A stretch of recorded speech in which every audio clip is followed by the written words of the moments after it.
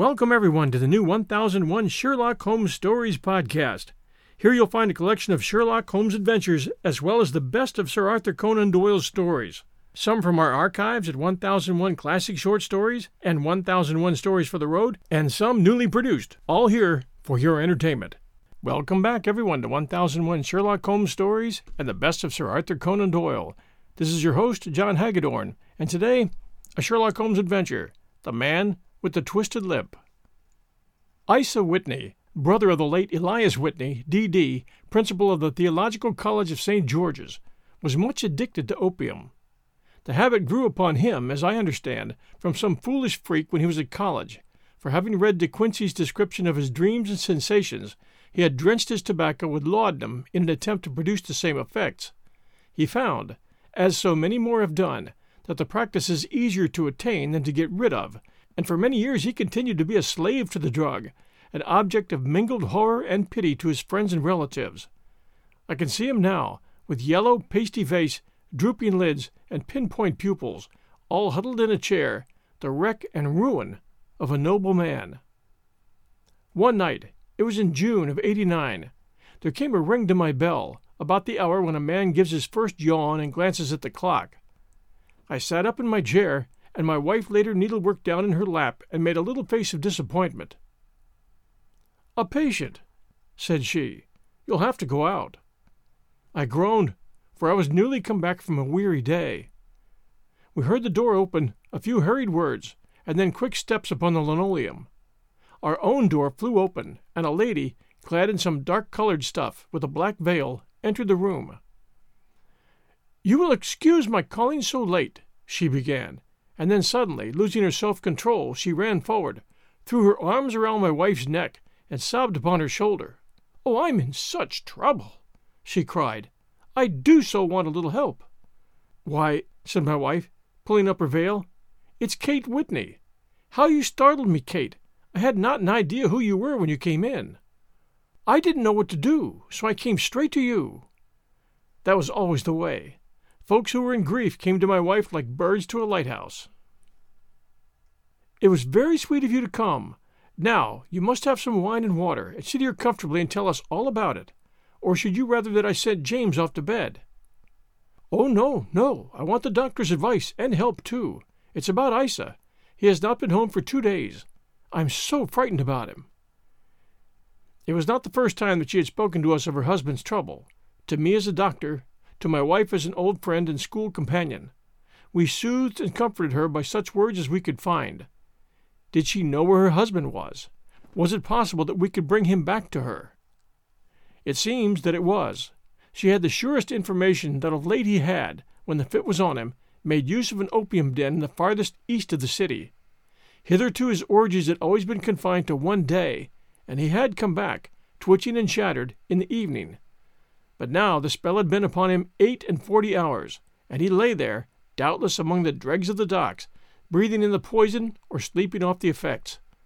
There he was to be found, she was sure of it, at the Bar of Gold in Upper Swandam Lane. But what was she to do? How could she, a young and timid woman, make her way into such a place and pluck her husband out from among the ruffians who surrounded him? There was the case, and of course there was but one way out of it. Might I not escort her to this place? And then, as a second thought, why should she come at all? I was Isa Whitney's medical adviser, and as such I had influence over him. I could manage it better if I were alone. I promised her on my word that I would send him home in a cab within 2 hours if he were indeed at the address which she had given me. And so in 10 minutes I had left my armchair and cheery sitting-room behind me, and was speeding eastward in a hansom on a strange errand, as it seemed to me at the time, though the future could only show how strange it was to be. But there was no great difficulty in the first stage of my adventure. Upper Swandam Lane is a vile alley lurking behind the high wharves which line the north side of the river to the east of London Bridge. Between a slop shop and a gin shop, approached by a steep flight of steps leading down to a black gap like the mouth of a cave, I found the den of which I was in search. Ordering my cab to wait, I passed down the steps, worn hollow in the center by the ceaseless tread of drunken feet, and by the light of a flickering oil lamp above the door I found the latch and made my way into a long, low room, thick and heavy with the brown opium smoke, and terraced with wooden berths, like the forecastle of an emigrant ship. Through the gloom one could dimly catch a glimpse of bodies lying in strange fantastic poses, bowed shoulders, bent knees, heads thrown back, and chins pointing upward, with here and there a dark, lackluster eye turned upon the newcomer. Out of the black shadows there glimmered little red circles of light, now bright, now faint, as the burning poison waxed or waned in the bowls of the metal pipes. The most lay silent, but some muttered to themselves, and others talked together in a strange, low, monotonous voice, their conversation coming in gushes, and then suddenly tailing off into silence, each mumbling out his own thoughts and paying little heed to the words of his neighbor. At the farther end was a small brazier of burning charcoal, beside which, on a three-legged wooden stool, there sat a tall, thin old man, with his jaw resting upon his two fists and his elbows upon his knees, staring into the fire. As I entered, a sallow Malay attendant had hurried up with a pipe for me and a supply of the drug, beckoning me to an empty berth. "Thank you, but I've not come to stay," said I. "There is a friend of mine here, Mr. Isa Whitney, and I wish to speak with him." There was a movement and an exclamation from my right, and peering through the gloom, I saw Whitney, pale, haggard, and unkempt, staring out at me. "My God, it's Watson," said he. He was in a pitiable state of reaction, with every nerve in a twitter. "I say, Watson, what o'clock is it?" "It's nearly 11. What day?" "A Friday, June 19th. "Good heavens! I thought it was Wednesday." "It is Wednesday. What do you want to frighten a chap for?" He sank his face into his arms and began to sob in a high treble key. "I tell you that it is Friday, man. Your wife has been waiting this 2 days for you. You should be ashamed of yourself." "So I am, but you've got mixed, Watson, for I've only been here a few hours. 3 pipes, maybe 4. I forget how many. But I'll go home with you. I wouldn't frighten Kate, poor little Kate. Give me your hand. Have you a cab?" "Yes, I have one waiting." Then I shall go in it. But I must owe something. Find out what I owe, Watson, and I'm all off color. I can do nothing for myself." I walked down the narrow passage between the double row of sleepers, holding my breath to keep out the bile, stupefying fumes of the drug, and looking about for the manager. As I passed the tall man who sat by the brazier, I felt a sudden pluck at my skirt, and a low voice whispered, "Walk past me, and then look back at me." The words fell quite distinctly upon my ear. I glanced down. They could only have come from the old man at my side, and yet he sat now as absorbed as ever, very thin, very wrinkled, bent with age, an opium pipe dangling down from between his knees, as though it had dropped in sheer lassitude from his fingers. I took 2 steps forward and looked back. It took all my self-control to prevent me from breaking into a cry of astonishment. He had turned his back so that none could see him but I. His form had filled out. His wrinkles were gone. The dull eyes had regained their fire, and there, sitting by the fire and grinning at my surprise, was none other than Sherlock Holmes. He made a slight motion to me to approach him, and instantly, as he turned his face half round to the company once more, subsided back into a doddering, loose-lipped senility. "Holmes," I whispered, "what on earth are you doing in this den?" "As low as you can," he answered. "I have excellent ears. If you would have the great kindness to get rid of that sottish friend of yours, I should be exceedingly glad to have a little talk with you. I have a cab outside." "Then pray send him home in it. You may safely trust him, for he appears to be too limp to get into any mischief. I should recommend you also to send a note by the cabman to your wife to say that you have thrown in your lot with me. If you will wait outside, I shall be with you in 5 minutes." It was difficult to refuse any of Sherlock Holmes's requests, for they were always so exceedingly definite, and put forward with such a quiet air of mastery. I felt, however, that when Whitney was once confined in the cab, my mission was practically accomplished, and for the rest, I could not wish anything better than to be associated with my friend in one of those singular adventures which were the normal condition of his existence. In a few minutes I had written my note, paid Whitney's bill, led him out to the cab, and seen him driven through the darkness. In a very short time, a decrepit figure had emerged from the opium den, and I was walking down the street with Sherlock Holmes. For 2 streets he shuffled along with a bent back and an uncertain foot. Then, glancing quickly round, he straightened himself out, and burst into a hearty fit of laughter. "I suppose, Watson," said he, "that you imagine that I've added opium smoking to cocaine injections, and all the other little weaknesses on which you have favored me with your medical views." "I was certainly surprised to find you there." "But not more so than I to find you." "I came to find a friend." "And I to find an enemy." "An enemy?" "Yes, one of my natural enemies, or shall I say, my natural prey. Briefly, Watson, I am in the midst of a very remarkable inquiry, and I've hoped to find a clue in the incoherent ramblings of these sots, as I have done before now. Had I been recognized in that den, my life wouldn't have been worth an hour's purchase, for I've used it before now for my own purposes, and the rascally Lascar who runs it has sworn to have vengeance upon me. There is a trap door at the back of that building, near the corner of Paul's Wharf, which could tell some strange tales of what has passed through it upon the moonless nights." "What? You don't mean bodies?" "Aye, bodies, Watson. We should be rich men if we had £1,000 for every poor devil who has been done to death in that den. It's the vilest murder trap on the whole riverside, and I fear that Neville St. Clair has entered it, never to leave it more. But our trap should be here." He put his 2 forefingers between his teeth and whistled shrilly, a signal which was answered by a similar whistle from the distance, followed shortly by the rattle of wheels and the clink of horses' hoofs. "Now, Watson," said Holmes, as a tall dog-cart dashed up through the gloom, throwing out 2 golden tunnels of yellow light from its side lanterns. "You'll come with me, won't you?" "Sure, yes, if I can be of use." "Oh, a trusty comrade is always of use, and a chronicler still more so. My room at the Cedars is a double-bedded one." "The Cedars?" "Yes, that is Mr. St. Clair's house. I'm staying there while I conduct the inquiry." "Where is it, then?" "Near Lee, in Kent. We have a 7-mile drive before us." "But I am all in the dark." "Of course you are. You'll know all about it presently. Jump up here." "All right, John. We shall not need you. Here's £50. Look out for me tomorrow about 11. Give her head. So long, then." He flicked the horse with his whip, and we dashed away through the endless succession of somber and deserted streets, which widened gradually until we were flying across a broad balustraded bridge, with the murky river flowing sluggishly beneath us. Beyond lay another dull wilderness of bricks and mortar, its silence broken only by the heavy, regular footfall of the policeman, or the songs and shouts of some belated party of revelers. A dull wrack was drifting slowly across the sky, and a star or two twinkled dimly here and there through the rifts of the clouds.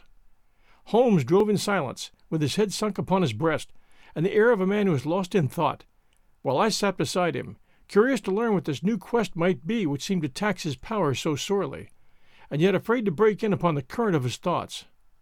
We had driven several miles, and were beginning to get to the fringe of the belt of suburban villas, when he shook himself, shrugged his shoulders, and lit up his pipe with the air of a man who has satisfied himself that he was acting for the best. "You have a grand gift of silence, Watson," said he. "It makes you quite invaluable as a companion. Upon my word, it's a great thing for me to have someone to talk to, for my own thoughts are not over-pleasant. I was wondering what I should say to this dear little woman tonight when she meets me at the door." "Well, you forget that I know nothing about it." "I shall just have time to tell you the facts of the case before we get to Lee. It seems absurdly simple, and yet somehow I can get nothing to go upon. There's plenty of thread, no doubt, but I can't get the end of it into my hand. Now, I'll state the case clearly and concisely to you, Watson, and maybe you can see a spark where all is dark to me." "Proceed, then." "Some years ago, to be definite, in May of '84, there came to Lee a gentleman, Neville St. Clair by name, who appeared to have plenty of money. He took a large villa, laid out the grounds very nicely, and lived generally in good style. By degrees he made friends in the neighborhood, and in 1887 he married the daughter of a local brewer, by whom he now has 2 children. He had no occupation, but was interested in several companies and went into town as a rule in the morning, returning by the 5:14 from Cannon Street every night. Mr. St. Clair is now 37 years of age, is a man of temperate habits, a good husband, a very affectionate father, and a man who is popular with all who know him. I may add that his whole debts at the present moment, as far as we've been able to ascertain, amount to £88, 10 shillings, while he has £220 standing to his credit in the Capital and Counties Bank. There is no reason, therefore, to think that money troubles have been weighing upon his mind. Last Monday, Mr. Neville St. Clair went into town rather earlier than usual, remarking before he started that he had 2 important commissions to perform, and that he would bring his little boy home a box of bricks. Now, by the merest chance, his wife received a telegram upon this same Monday, very shortly after his departure, to the effect that a small parcel of considerable value which she had been expecting was waiting for her at the offices of the Aberdeen Shipping Company. Now, if you're well up in your London, you will know that the office of the company is in Fresno Street, which branches out of Upper Swandam Lane, where you found me tonight. Mrs. St. Clair had her lunch, started for the city, did some shopping, proceeded to the company's office, got her packet, and found herself at exactly 4:35 walking through Swandam Lane on her way back to the station. Are you following me? Yes, it's very clear. If you remember, Monday was an exceedingly hot day, and Mrs. St. Clair walked slowly, glancing about in the hope of seeing a cab, as she did not like the neighborhood in which she found herself. While she was walking in this way down Swandam Lane, she suddenly heard an ejaculation or cry, and was struck cold to see her husband looking down at her, and, as it seemed to her, beckoning to her from a second-floor window. The window was open, and she distinctly saw his face, which she describes as being terribly agitated. He waved his hands frantically to her, and then vanished from the window so suddenly that it seemed to her that he had been plucked back by some irresistible force from behind. One singular point which struck her quick feminine eye was that although he wore some dark coat, such as he had started to town in, he had on neither collar nor necktie. Convinced that something was amiss with him, she rushed down the steps, for the house was none other than the opium den in which you found me tonight, and running through the front room, she attempted to ascend the stairs which led to the first floor. At the foot of the stairs, however, she met this Lascar scoundrel of whom I've spoken, who thrust her back, and, aided by a Dane, who acts as assistant there, pushed her out into the street. Filled with the most maddening doubts and fears, she rushed down the lane, and by rare good fortune, met in Fresno Street a number of constables, with an inspector, all on their way to their beat. The inspector and 2 men accompanied her back, and in spite of the continued resistance of the proprietor, they made their way to the room in which Mr. St. Clair had last been seen. There was no sign of him there. In fact, in the whole of that floor there was none to be found save a crippled wretch of a hideous aspect, who, it seems, made his home there. Both he and the Lascar stoutly swore that no one else had been in the front room during the afternoon. So determined was their denial that the inspector was staggered, and had almost come to believe that Mrs. St. Clair had been deluded when, with a cry, she sprang at a small deal box which lay upon the table and tore the lid from it. Out there fell a cascade of children's bricks. It was the toy which he had promised to bring home.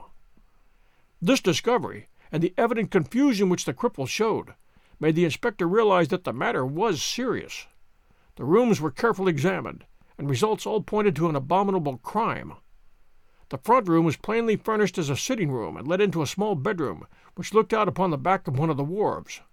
Between the wharf and the bedroom window is a narrow strip, which is dry at low tide, but is covered at high tide with at least 4.5 feet of water.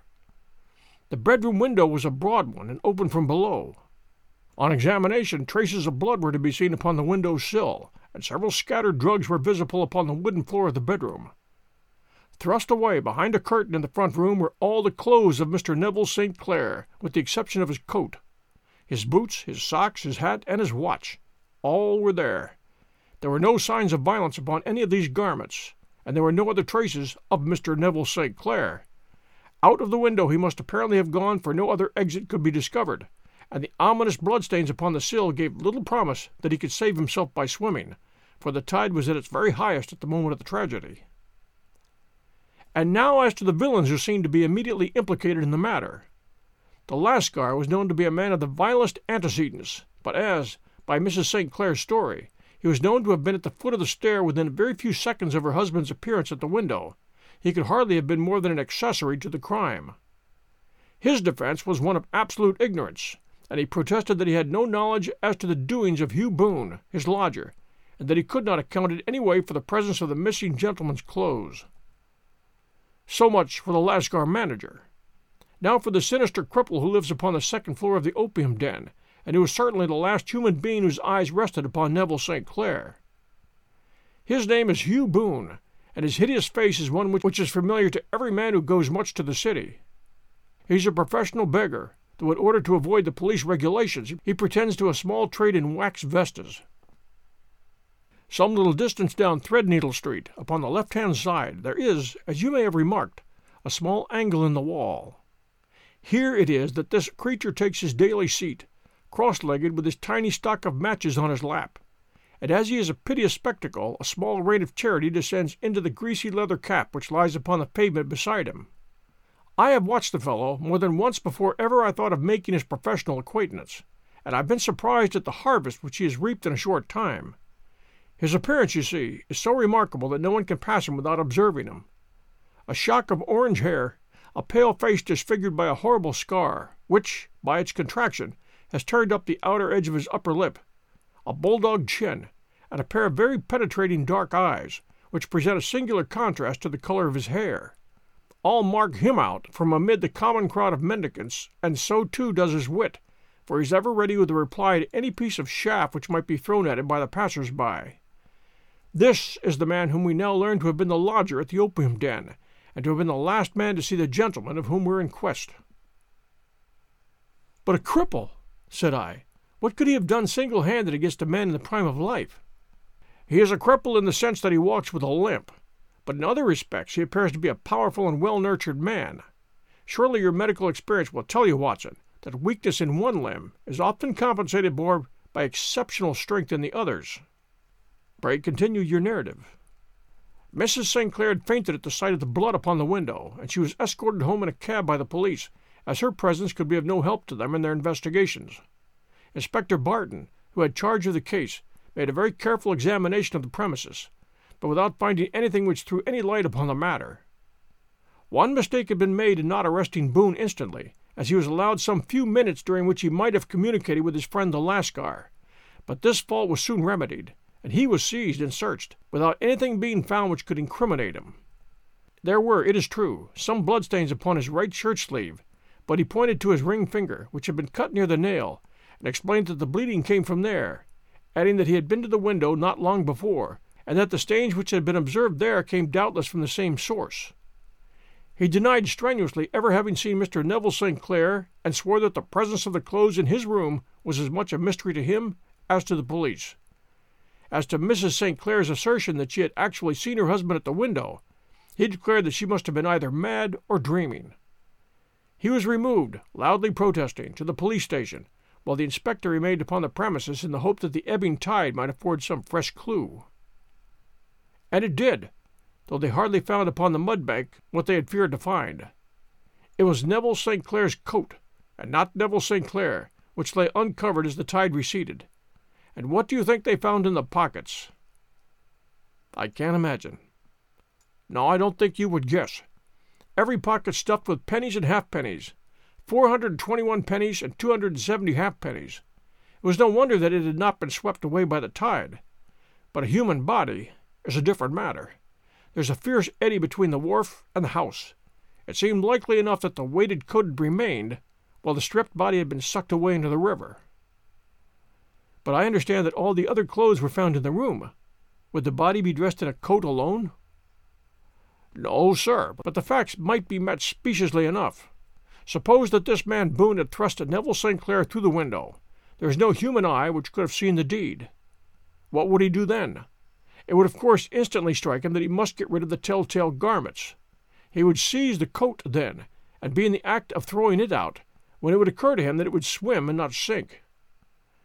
He has little time, for he has heard the scuffle downstairs when the wife tried to force her way up, and perhaps he's already heard from his Lascar confederate that the police are hurrying up the street. There's not an instant to be lost.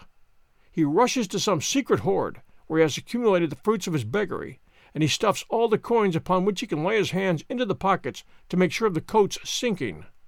He throws it out, and would have done the same with the other garments, had he not heard the rush of steps below, and only just had time to close the window when the police appeared. Well, that certainly sounds feasible. We'll return to our story right after these sponsor messages.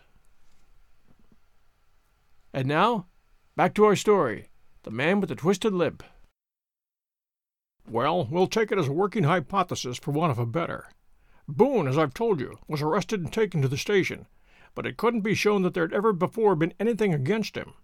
He had for years been known as a professional beggar, but his life appeared to have been a very quiet and innocent one. There the matter stands at present, and the questions which have to be solved, what Neville St. Clair was doing in the opium den, what happened to him when there, where is he now, and what Hugh Boone had to do with his disappearance, are all as far from a solution as ever. I confess that I cannot recall any case within my experience which looked at the first glance so simple, and yet which presented such difficulties.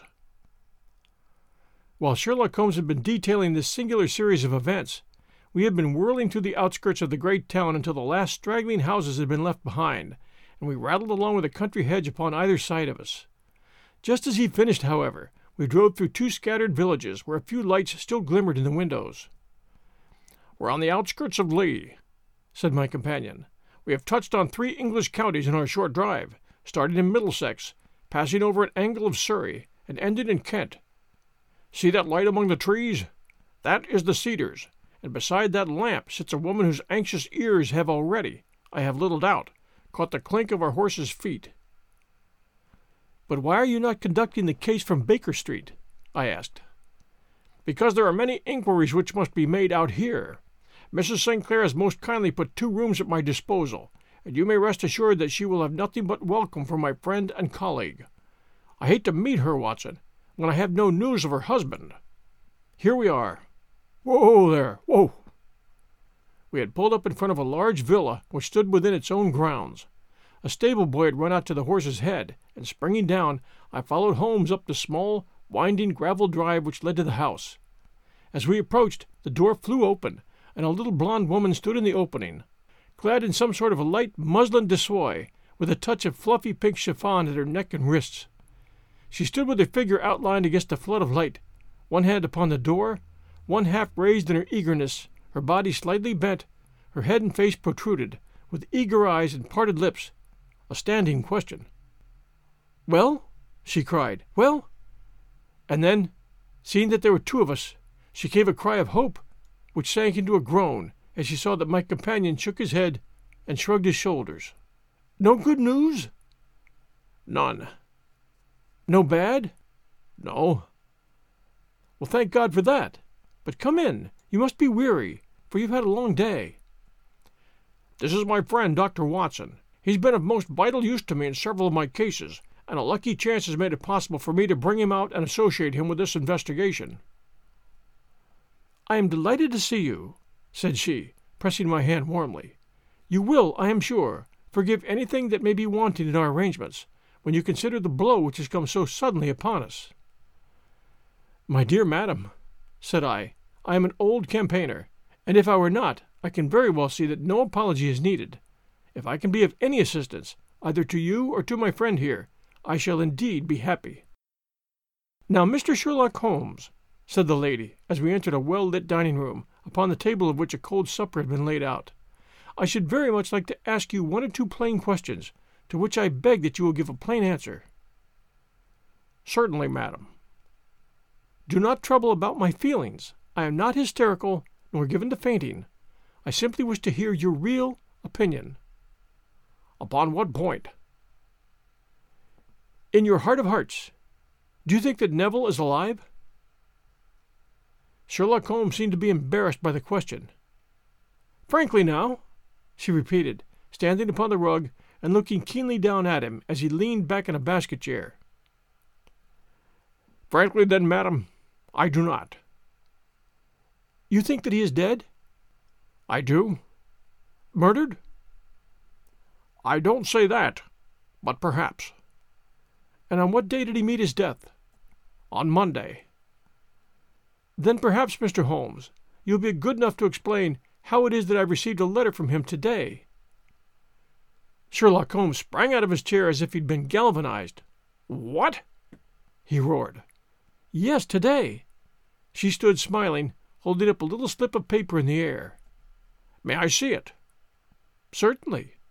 He snatched it from her in his eagerness, and smoothing it out upon the table, he drew over the lamp and examined it intently. I had left my chair and was gazing at it over his shoulder. The envelope was a very coarse one, and was stamped with the Gravesend postmark, and with the date of that very day, or rather of the day before, for it was now considerably after midnight. "Coarse writing," murmured Holmes. "Surely this is not your husband's writing, madam." "No, but the enclosure is." "I perceive also that whoever addressed the envelope had to go and inquire as to the address." "How can you tell that?" "The name, you see, is in perfectly black ink, which has dried itself. The rest is of the grayish color, which shows that blotting paper has been used. If it had been written straight off and then blotted, none would be of the deep black shade. This man has written the name, and then there has been a pause before he wrote the address, which can only mean that he was not familiar with it. It is, of course, a trifle, but there is nothing so important as trifles. Let us now see the letter. Ha! There has been an enclosure here." "Yes, there was a ring, his signet ring." Are you sure that this is your husband's hand?" "One of his hands." "One?" "His hand when he wrote hurriedly. It is very unlike his usual writing, and yet I know it well." "Dearest, do not be frightened. All will come well. There is a huge error which it may take some little time to rectify. Wait in patience. Neville." "Written in pencil upon the flyleaf of a book, octavo size. No watermark. Posted today in Gravesend by a man with a dirty thumb.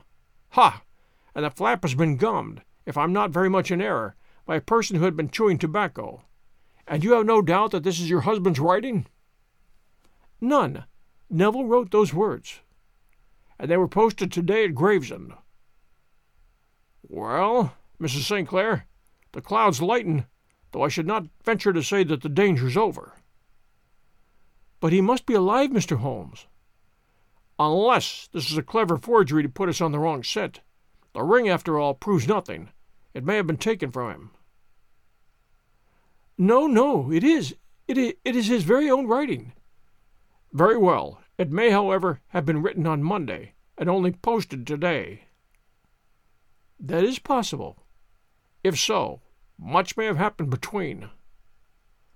"Oh, you must not discourage me, Mr. Holmes. I know that all is well with him. There is so keen a sympathy between us that I should know if evil came upon him. On the very day that I saw him last, he cut himself in the bedroom, and yet I in the dining room rushed upstairs instantly with the utmost certainty that something had happened. Do you think that I would respond to such a trifle and yet be ignorant of his death?" "I have seen too much not to know that the impression of a woman may be more valuable than the conclusion of an analytical reasoner. And in this letter you certainly have a very strong piece of evidence to corroborate your view. But if your husband is alive and able to write letters, why should he remain away from you?" "I cannot imagine. It is unthinkable." "And on Monday he made no remarks before leaving you?" "No." "And you were surprised to see him in Swandam Lane?" "Oh, very much so." "Was the window open?" "Yes." "Then he might have called to you?" "He might." "He only, as I understand, gave an inarticulate cry." "Yes." "A call for help, you thought?" "Yes, he waved his hands." "But it might have been a cry of surprise. Astonishment at the unexpected sight of you might cause him to throw up his hands." "It is possible." "And you thought he was pulled back?" "He disappeared so suddenly." "He might have leaped back. You did not see anyone else in the room?" "No, but this horrible man confessed to having been there, and the Lascar was at the foot of the stairs." "Quite so. Your husband, as far as you could see, had his ordinary clothes on?" "But without his collar or tie. I distinctly saw his bare throat." "Had he ever spoken of Swandam Lane?" "Never." "Had he ever showed any signs of having taken opium?" "No, never." "Thank you, Mrs. St. Clair. Those are the principal points about which I wish to be absolutely clear. We shall now have a little supper and then retire, for we may have a very busy day tomorrow." A large and comfortable double-bedded room had been placed at our disposal, and I was quickly between the sheets, for I was weary after my night of adventure. Sherlock Holmes was a man, however, who, when he had an unsolved problem upon his mind, would go for days, and even for a week, without rest, turning it over, rearranging his facts, looking at it from every point of view until he had either fathomed it or convinced himself that his data was insufficient. It was soon evident to me that he was now preparing for an all-night sitting. He took off his coat and waistcoat, put on a large blue dressing gown, and then wandered about the room collecting pillows from his bed and cushions from the sofa and armchairs. With these he constructed a sort of eastern divan, upon which he perched himself cross-legged, with an ounce of shag tobacco and a box of matches laid out in front of him. In the dim light of the lamp I saw him sitting there, an old briar pipe between his lips, his eyes fixed vacantly upon the corner of the ceiling, the blue smoke curling up from him, silent, motionless, with the light shining upon his strong-set aquiline features. And so he sat until his voice caused me to wake up, and I found the summer sun shining into the apartment. The pipe was still between his lips, the smoke still curled upward, and the room was full of a dense tobacco haze, but nothing remained of the heap of shag which I had seen upon the previous night. "Awake, Watson?" he asked. "Yes. Game for a morning drive?" "Certainly." "Then dress. No one is stirring yet, but I know where the stable boy sleeps, and we shall soon have the trap out." He chuckled to himself as he spoke, his eyes twinkled, and he seemed a different man to the somber thinker of the previous night. As I dressed, I glanced at my watch. It was no wonder that no one was stirring. It was 25 minutes past 4. I had hardly finished when Holmes returned with the news that the boy was putting in the horse. "I want to test a little theory of mine," said he, pulling on his boots. "I think, Watson, that you are now standing in the presence of one of the most absolute fools in Europe. I deserve to be kicked from here to Charing Cross, but I think I have the key of the affair now." "And where is it?" I asked, smiling. "In the bathroom," he answered. "Oh, yes, I'm not joking," he continued, seeing my look of incredulity. "I've just been there, and I've taken it out, and I've got it in this Gladstone bag. Come on, my boy, and we shall see whether it will not fit the lock." We made our way downstairs as quietly as possible, and out into the bright morning sunshine. In the road stood our horse and trap, with the half-clad stable-boy waiting at the head. We both sprang in, and away we dashed down the London road. A few country carts were stirring, bearing in vegetables to the metropolis, but the lines of villas on either side were as silent and lifeless as some city in a dream. "It has been in some points a singular case," said Holmes, flicking the horse on into a gallop. "I confess that I've been as blind as a mole, but it's better to learn wisdom late than never to learn it at all." In town, the earliest risers were just beginning to look sleepily from their windows as we drove through the streets of the Surrey side. Passing down the Waterloo Bridge Road, we crossed over the river, and dashing up Wellington Street, wheeled sharply to the right and found ourselves in Bow Street. Sherlock Holmes was well known to the force, and the two constables at the door saluted him. One of them held the horse's head, while the other led us in. "Who's on duty?" asked Holmes. "Inspector Bradstreet, sir." "Ah, Bradstreet, how are you?" A tall, stout official had come down the stone-flagged passage, in a peaked cap and frog jacket. "I wish to have a quiet word with you, Bradstreet." "Certainly, Mr. Holmes. Step into my room here." It was a small, office-like room, with a huge ledger upon the table, and a telephone projecting from the wall. The inspector sat down at his desk. "What can I do for you, Mr. Holmes?" "I called about that beggar man, Boone, the one who was charged with being concerned in the disappearance of Mr. Neville St. Clair of Lee." "Yes, he was brought up and remanded for further inquiries." "So I heard. Do you have him here?" "In the cells." "Is he quiet?" "Oh, he gives us no trouble, but he is a dirty scoundrel." "Dirty?" "Yes, it's all we can do to make him wash his hands, and his face is as black as a tinker's." "Well, when once his case has been settled, he'll have a regular prison bath, and I think, if you saw him, you would agree with me that he needs it." "I should like to see him very much." "Would you? That's easily done. Come this way. You can leave your bag." "No, I think that I'll take it." "Very good. Come this way, if you please." He led us down a passage, opened a barred door, passed down a winding stair, and brought us to a whitewashed corridor with a line of doors on each side. "The third on the right is his," said the inspector. Here it is." He quietly shot back a panel in the upper part of the door and glanced through. "He's asleep," said he. "You can see him very well." We both put our eyes to the grating. The prisoner lay with his face towards us, in a very deep sleep, breathing slowly and heavily. He was a middle-sized man, coarsely clad as became his calling, with a colored shirt protruding through the rent in his tattered coat. He was, as the inspector had said, extremely dirty, but the grime which covered his face could not conceal its repulsive ugliness. A broad wheal from an old scar ran right across it from eye to chin, and by its contraction had turned up one side of the upper lip, so that 3 teeth were exposed in a perpetual snarl. A shock of very bright red hair grew low over his eyes and forehead. "He's a beauty, isn't he?" said the inspector. "He certainly needs a wash," remarked Holmes. "I had an idea that he might, and I took the liberty of bringing the tools with me." He opened the Gladstone bag as he spoke, and took out, to my astonishment, a very large bath sponge. "Ha! You're a funny one," chuckled the inspector. "Now, if you'll have the great goodness to open that door very quietly, we will soon make him cut a much more respectable figure."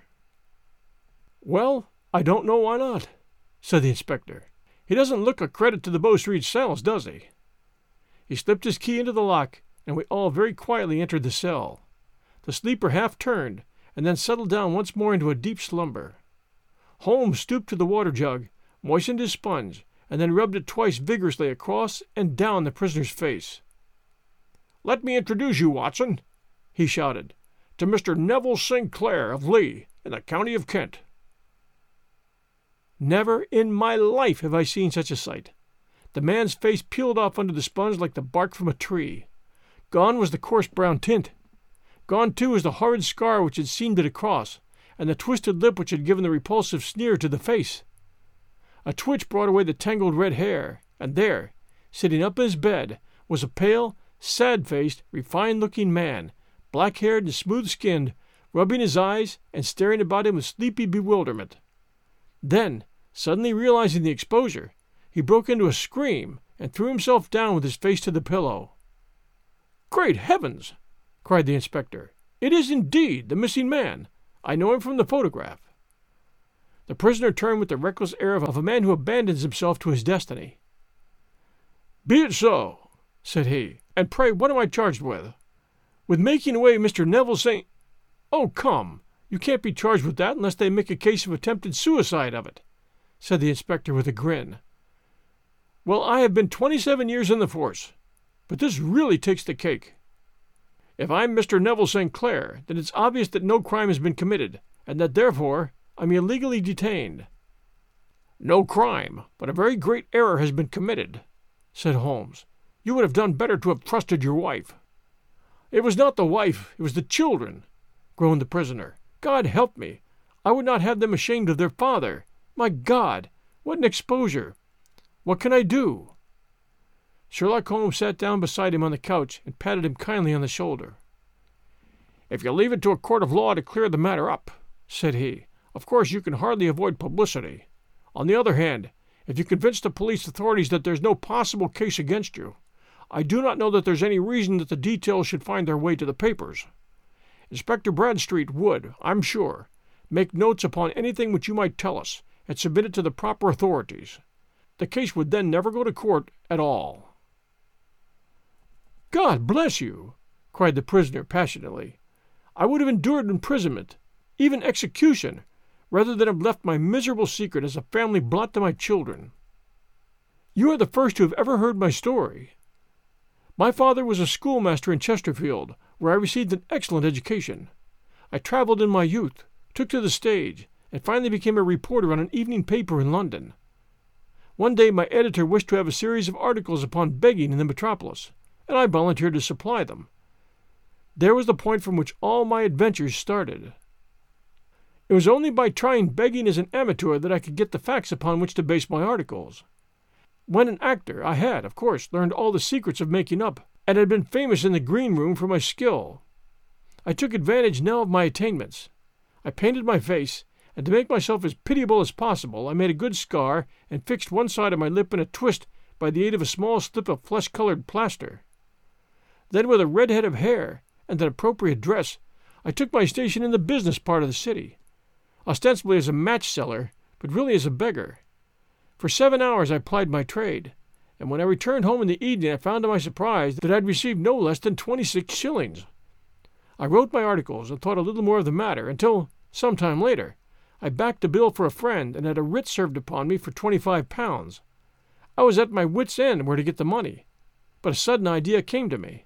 I begged a fortnight's grace from the creditor, asked for a holiday from my employers, and spent the time in begging in the city under my disguise. In 10 days I had the money and had paid for the debt. Well, you can imagine how hard it was to settle down to an arduous work at £2 a week, when I knew that I could earn as much in a day by smearing my face with a little paint, laying my cap on the ground, and sitting still. It was a long fight between my pride and the money, but the dollars won at last, and I threw up reporting and sat day after day in the corner which I had first chosen, inspiring pity by my ghastly face and filling my pockets with coppers. Only one man knew my secret. He was the keeper of a low den in which I used to lodge in Swandam Lane, where I could every morning emerge as a squalid beggar, and in the evenings transform myself into a well-dressed man about town. This fellow, a Lascar, was well paid by me for his rooms, so that I knew my secret was safe in his possession. Well, very soon I found that I was saving considerable sums of money. I do not mean that any beggar in the streets of London could earn £700 a year, which is less than my average takings, but I had exceptional advantages in my power of making up, and also in a facility of repartee, which, improved by practice, had made me quite a recognized character in the city. All day a stream of pennies, varied by silver, poured in upon me, and it was a very bad day in which I failed to take in £2. As I grew richer, I grew more ambitious, took a house in the country, and eventually married, without anyone having a suspicion as to my real occupation. My dear wife knew that I had business in the city. She little knew what. Last Monday I had finished for the day and was dressing in my room above the opium den when I looked out of my window and saw, to my horror and astonishment, that my wife was standing in the street, with her eyes fixed full upon me. I gave a cry of surprise, threw up my arms to cover my face, and rushing to my confidant, the Lascar, entreated him to prevent anyone from coming up to me. I heard her voice downstairs, but I knew that she could not ascend. Swiftly I threw off my clothes, pulled on those of a beggar, and put on my pigments and wig. Even a wife's eyes could not pierce so complete a disguise. But then it occurred to me that there might be a search in the room, and that the clothes might betray me. I threw open the window, reopening by my violence a small cut which I had inflicted upon myself in the bedroom that morning. Then I seized my coat, which was weighted by the coppers which I had just transferred to it from the leather bag in which I carried my takings. I hurled it out of the window, and it disappeared into the Thames. The other clothes would have followed, but at that moment there was a rush of constables up the stairs, and a few minutes after I found, rather, I confess to my relief, that instead of being identified as Mr. Neville St. Clair, I was arrested as his murderer. I do not know that there's anything else for me to explain. I was determined to preserve my disguise as long as possible, and hence my preference for a dirty face. Knowing that my wife would be terribly anxious, I slipped off my ring and confided it to the Lascar at a moment when no constable was watching me, together with a hurried scrawl, telling her that she had no cause for fear. "That note only reached her yesterday," said Holmes. "Oh, good God! What a week she must have spent!" "The police have watched this Lascar," said Inspector Bradstreet, "and I can quite understand that he might find it difficult to post a letter unobserved. Probably he handed it to some sailor customer of his who forgot all about it for a few days." "That was it," said Holmes, nodding approvingly. "I have no doubt of it. But have you ever been prosecuted for begging?" "Many times. But what was a fine to me?" "It must stop here, however," said Bradstreet. "If the police are to hush this thing up, there must be no more of Hugh Boone." "I have sworn it by the most solemn oaths which a man can take." "In that case, I think that it is probable that no further steps may be taken. But if you are found again, then all must come out. I am sure, Mr. Holmes, that we are very much indebted to you for having cleared the matter up. I wish I knew how you reached your results." "I reached this one," said my friend, "by sitting upon 5 pillows and consuming an ounce of shag. I think, Watson, that if we drive to Baker Street, we shall be just in time for breakfast." Thanks for joining us for The Man with the Twisted Lip, a Sherlock Holmes adventure. We love reviews, and we have had some reviews lately, so I thought I'd share them with you. Great for our family road trip, 5 stars. This was a perfect family listening treat. Parents stayed awake on a long drive, and the kids enjoyed too. Down from Lim Loves Barrels, Apple Podcast, US. And this one, enjoyable to listen to while exercising. 5 stars. The quick pace with which Holmes solves and John reads helps keep my pace on my morning elliptical routine. Definitely helps keep me entertained and moving. And who isn't enthralled by Doyle's most famous and shrewd detective? Thank you. That one from Jana Banana Bee, Apple Podcast, US. And this one, thank you, John, 5 stars. Sherlock Holmes stories are so enjoyable, and John's narration is well done. Keep up the good work. I highly recommend your podcasts. Down from Jingzhou98, Apple Podcast, US. And this one, 1001 Sherlock Holmes stories, 5 stars. My review of these stories is a very positive one. While I do miss the sound of a true British accent of the narrator, Sir Arthur Conan Doyle's stories never disappoint me. I've collected every narration of every version offered in the public domain, and I'm a very happy listener. That one from Arlen0210, Apple Podcast, US. And this one, Soothing Voice, 5 stars. I listen to these stories and 1001 short stories before going to bed. The voice is soothing and unrushed, as so many are. Thanks, John. That one from TDT65, Apple Podcast, Canada. And this one, Pure Ear Candy, 5 stars. A fantastic podcast. As a truck driver, I spend a lot of time listening to podcasts, and yours is one of my favorites. I subscribe to all of your podcasts and enjoy them all while driving the lonely highways of outback Australia. Keep up the good work, and also I'm glad to be rid of those annoying insurance commercials. Many thanks. Steve Toowoomba, Australia. Down from Bazinga, Apple Podcast, Australia. And this one, long-time listener. So enjoy all of the 1001 series. John feels like the familiar voice of a friend. Often browse new stories series, but seldom find any as well done as yours. Would love to hear A Connecticut Yankee in King Arthur's Court in your longer series format, 1001 Stories for the Road. Keep up the good work. That one from Moosey Mama, Apple Podcast, US. And Cool, 5 stars. Cool, Nikki5656, Apple Podcast, US. And this one, brilliant podcast. Absolutely enjoy all these stories. Every time I see a new one added, it makes my day. Thank you so much. That from Gabby123478, Apple Podcast, Great Britain. And this one, I love 1001 stories. 1001 does it again. Thank you, John, for another series that is worth every minute of listening. This is one of the best characters in literary history. It's so great to hear John tell the stories. I hope some of Arthur Conan Doyle's other novels are featured here too. The story of the Hoyland Doctors was a pleasant surprise story, and it was worth a listen. That one from Jason Bannock, Apple Podcast, Canada. Thank you all so very, very, very much for taking the time to leave us these reviews for 1001 Sherlock Holmes stories and the best of Sir Arthur Conan Doyle. We'll return next Sunday night with a brand new story. Until then, everyone, stay safe, and we'll be back soon.